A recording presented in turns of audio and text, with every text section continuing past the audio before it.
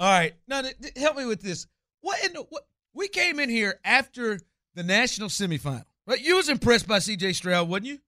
Tyler was impressed. We were Absolutely. He played the Georgia Bulldog defense, and you were somebody that didn't even want to even hear Bryce Young and C.J. Stroud in the same breath. Yeah. I still don't, but yes. But after that game, he showed all of America something, right? And we were like, whoa. And we said it ourselves. I think it clearly moves him as the second quarterback in this draft. But now I'm seeing multiple mock drafts by credible people have the Texans taking Will Levis with the number 2 pick and him being the second quarterback off the board. And he hasn't played. He didn't play his bowl game like C.J. Stroud did. He has shut it down since the regular season ended. What in the world is happening in which people are getting fancied by Will Levis? He hasn't even done anything. Well, I think it's the unknown on him and Anthony Richardson are the two getting the most conversation right now. I think it's the unknown, right? I mean, think about it. If you're a draft analyst, what moves the needle more than any other position? Quarterback. Absolutely. And if you even try to get like creative, to my opinion, if you even try to get creative with Bryce Young or C.J. Stroud, everybody in America that watches college football has seen so much good from those guys. And really, for the most part, I think analysts and reporters and people that watch college football, cover the draft, they already know so much about those guys. It's really hard to come up with something outside of size to move the needle with Bryce Young right now, right? It's really hard to come up with something outside of maybe I'd like to see more of what I saw against Georgia when I turned on his Big Ten cuts throughout the last 2 years for C.J. Stroud. Everybody knows who C.J. Stroud is for the most part. Everybody knows who Bryce Young is for the most part.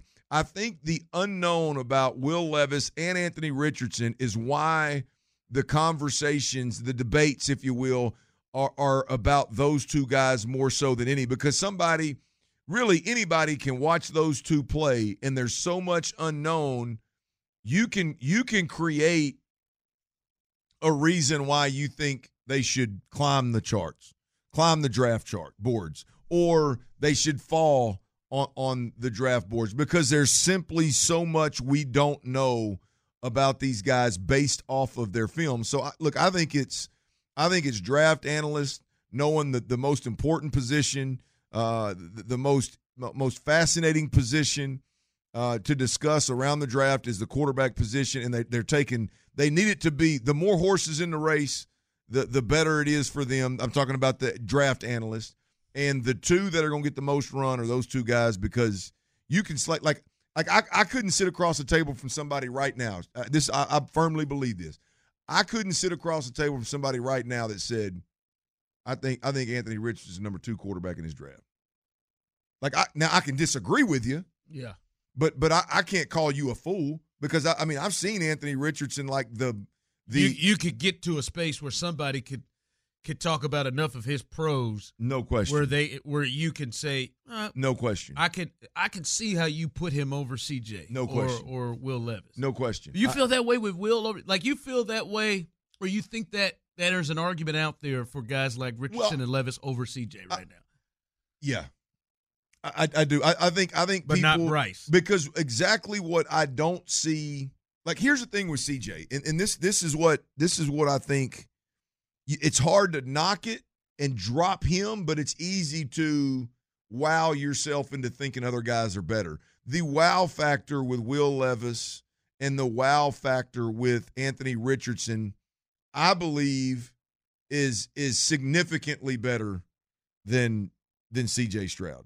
Like, you turn on C.J. Stroud's scrambles and his ability to kind of work the pocket, and there's not a whole lot of, because they were so damn good at Ohio State. Yeah. But to me, it's not even like, he is almost like heavy-footed, right, in the pocket and moving, and there's a couple of good runs out there, but it's not one of those where you go, wow, like this dude. And I'm just talking about like basic pocket movement, like just floating light-footed in the pocket, quick, like fast twitch adjustments in the pocket.